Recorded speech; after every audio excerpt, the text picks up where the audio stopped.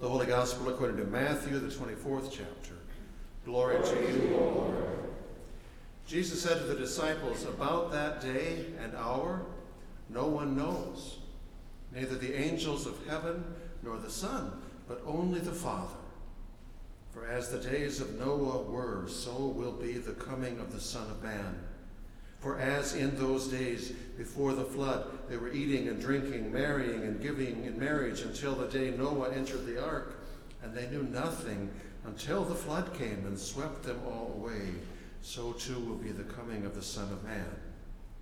Then two will be in the field, one will be taken, and one will be left. Two women will be grinding meal together, one will be taken, and one will be left. Keep awake, therefore, for you do not know on what day your Lord is coming. But understand this, if the owner of the house had known in what part of the night the thief was coming, he would have stayed awake and would not have let his house be broken into. Therefore you also must be ready, for the Son of Man is coming at an unexpected hour." The Gospel of the Lord. Praise to you, O Christ.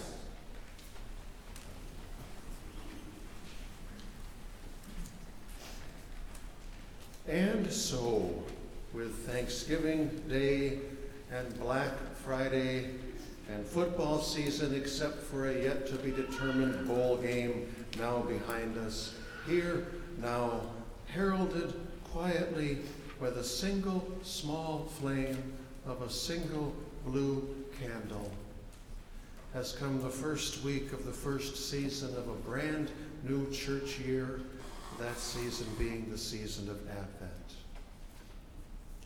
The word Advent, and I reminded you of this on the last Sunday of last year, which of course was just last week, the word Advent means coming. During Advent, I reminded you of this just last year also. During Advent, while the world is bustlingly preparing for the coming of Christmas, the church is called to prepare and to do so better by not doing so always so busily, to prepare for the coming of Jesus, which certainly includes preparing to celebrate his coming as that infant king on that Christmas time, back on that day in that little town of Bethlehem. But it is also meant to include, and this is maybe where some of the not always so busily comes in most handily, Advent is meant to include too preparing for him as he comes also to the world, to us here and now in the moments of our everydays. But thirdly also Advent, and this is always the theme, the main theme of the first Sunday in Advent every year, we are also in Advent called to prepare for that great and final day when he will come again. He will come again. At least that's what he promised. I personally don't claim to understand one nut or bolt of how exactly or the when exactlys of when that promise is going to be kept exactly. And I'm pretty sure, personally, that when it comes to the relatively few specific kind of things he seems to kind of say about it, like in this text today, we miss his specific main point entirely if we think that he's meaning to make that main point literally. That main point being that at the end of the day, at the end of all days, at the end of your days, the future belongs to him. Therefore, well, according to Advent's way of thinking, therefore, yes, that Christmas party you're planning to do in the next couple of weeks needs to be something you prepare and get ready for by all means, because you do have some people who have promised to come. But listen to Advent. Don't get lost in the weeds. Prepare. Be ready, for Jesus has promised to come. By way of preparing for his coming in all three of those ways that I've mentioned, the prayers that Pam will lead us in each week, the beautiful prayers of Advent Sundays, turn to him and ask him to come. They all begin, stir up your power, stir up and come, Lord Jesus. They invite him to come. They implore him even to come. They almost at times beg him to come to our Christmas celebrations when they come, to come to our daily lives here and now as they come, and to come even now to our futures. Notice this, to come even now to our futures.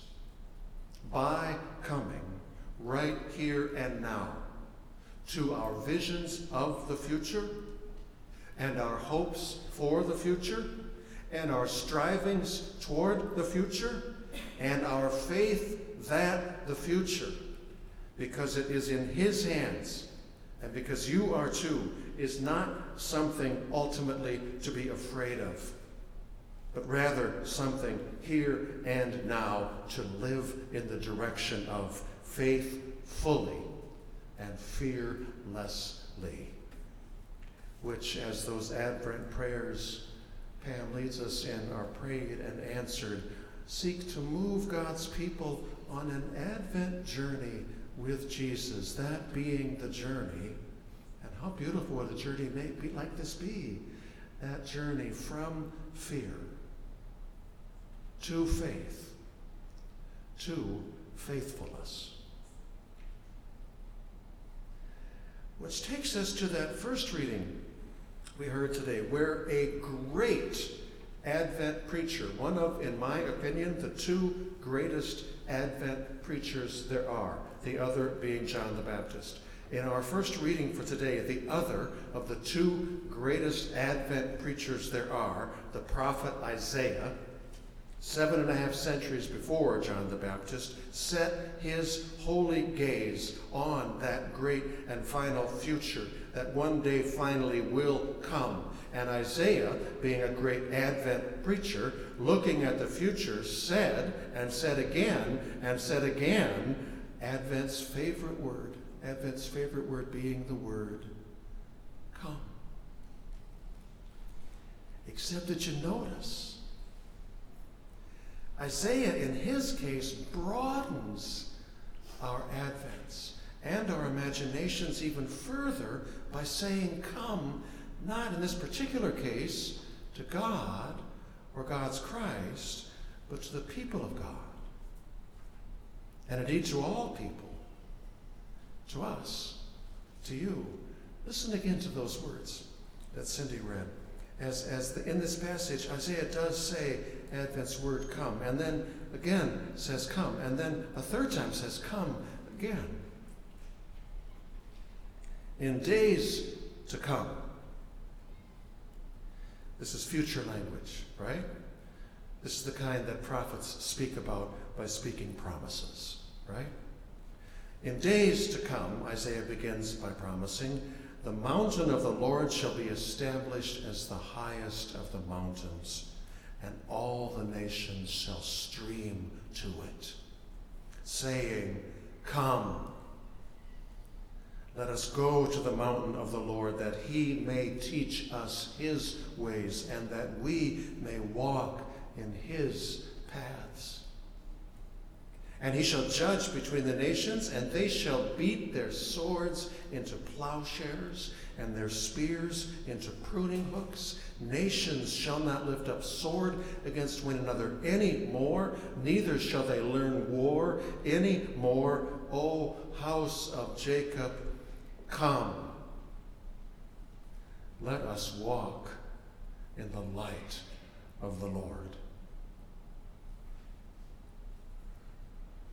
Isaiah obviously is not a news reporter these days, looking at every grim thing there is in the world and then grimly writing today's headlines. No, Isaiah is a prophet who is thoroughly aware of grim realities. I mean, prophets, Old Testament prophets, are the least naive people there ever were. But firmly aware of grim realities, he is given a glimpse of how things one day will be, and then hopefully, notice, not hopefully, hopefully, he writes tomorrow's promises, which of course are not true. They are a bunch of naive, wishful thinking drivel. Unless something else, Isaiah says, is true. That being that these promises aren't his promises. They are God's, given to him by God to give to you. And so by God, promises the prophet, in days to come, the mountain of the Lord's house shall be established as the highest of the mountains, which doesn't mean it becomes Mount Everest. That's inaccessible. It'll be the highest of the mountains. In other words, what? In other words, the day will come when nothing on earth will be as important to people on earth as worshiping the Creator and Savior of heaven and earth. And on that day, says the promise, still promising, all people from all nations on earth will say to each other, "Come, let us go to the mountain of the Lord, that he may teach us his ways."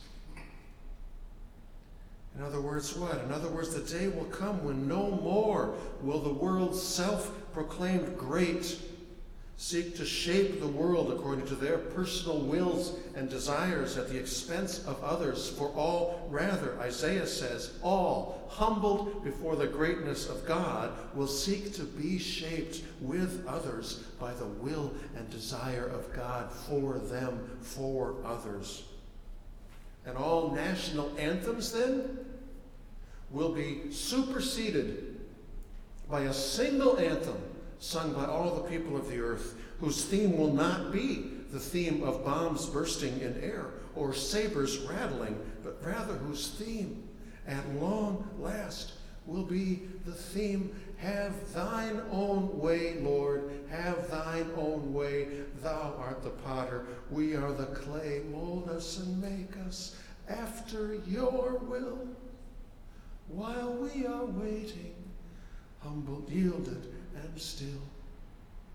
And God then, says the prophet, notice, God then shall judge between peoples and nations. In other words, what? In other words, us nations and peoples and political partisans too, heaping judgments of all kinds upon one another, and then to carry out our judgments, fighting wars of all kinds with one another, will be a thing of the past, as any judging of people that needs to be done then will be done by God, not by us. And, says the prophet, with no more need for nations and peoples judging one another, and with God's will being both sought and done by all people and all nations, therefore, says the prophet, the people shall beat their swords into plowshares and their spears into pruning hooks. In other words, what? In other words, the day will come, Isaiah says, when the entirety of the budgets of both the Department of Defense and the Department of Homeland Security will be reallocated to feed the hungry. And then too, and from then on, says the prophet, nation shall not lift up sword against nation, neither shall they learn war anymore. There's no need to do any other words for that, because surely you all recognize the sound of peace when it is promised. And having so described, proclaimed, prophesied, promised how by God one day that's how things will be, Isaiah concludes by speaking that Advent word of all words, the word "come," one more time, as this time not to God, but to the people of God. He says, "Come," again with these final words, "House of Jacob, come. Let us walk in the light of the Lord." In other words, what? Well, in other words, how about something like this? Is it just me, or does it seem pretty dark out these days?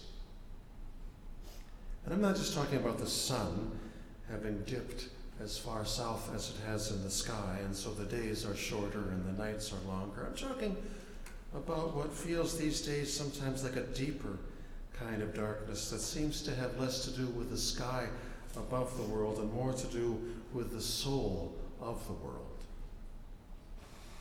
And looking in pretty much any direction you choose, it doesn't take long at all to see blind men, and women too, certainly, darkly leading or commanding blind minions into the darkness, trying to defeat those whom they have painted oh so very darkly.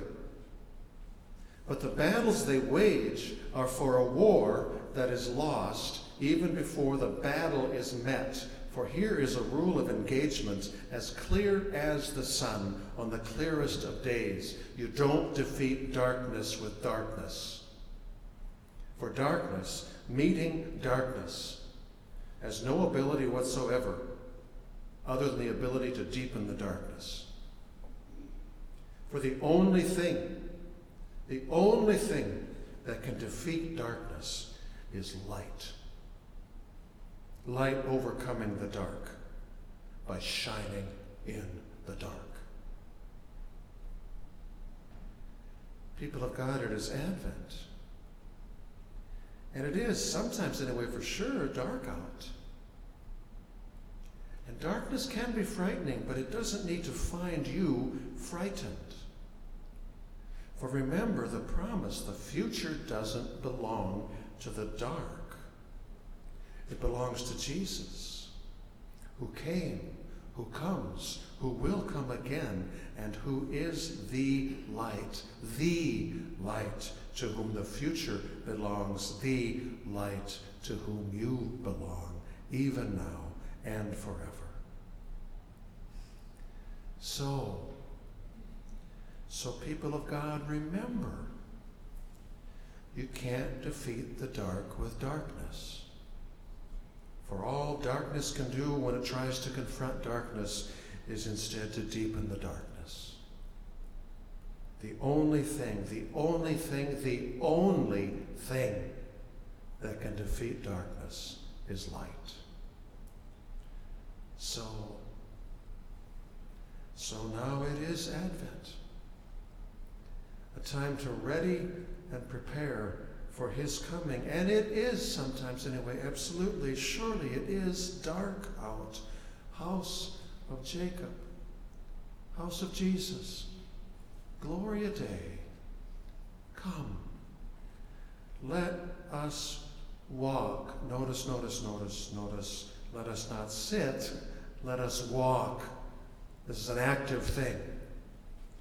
Come, let us walk in the light of the Lord. That as he comes and when he comes, he might find us prepared and ready, for he finds us fearlessly, faithfully, actively, courageously, lovingly, and hopefully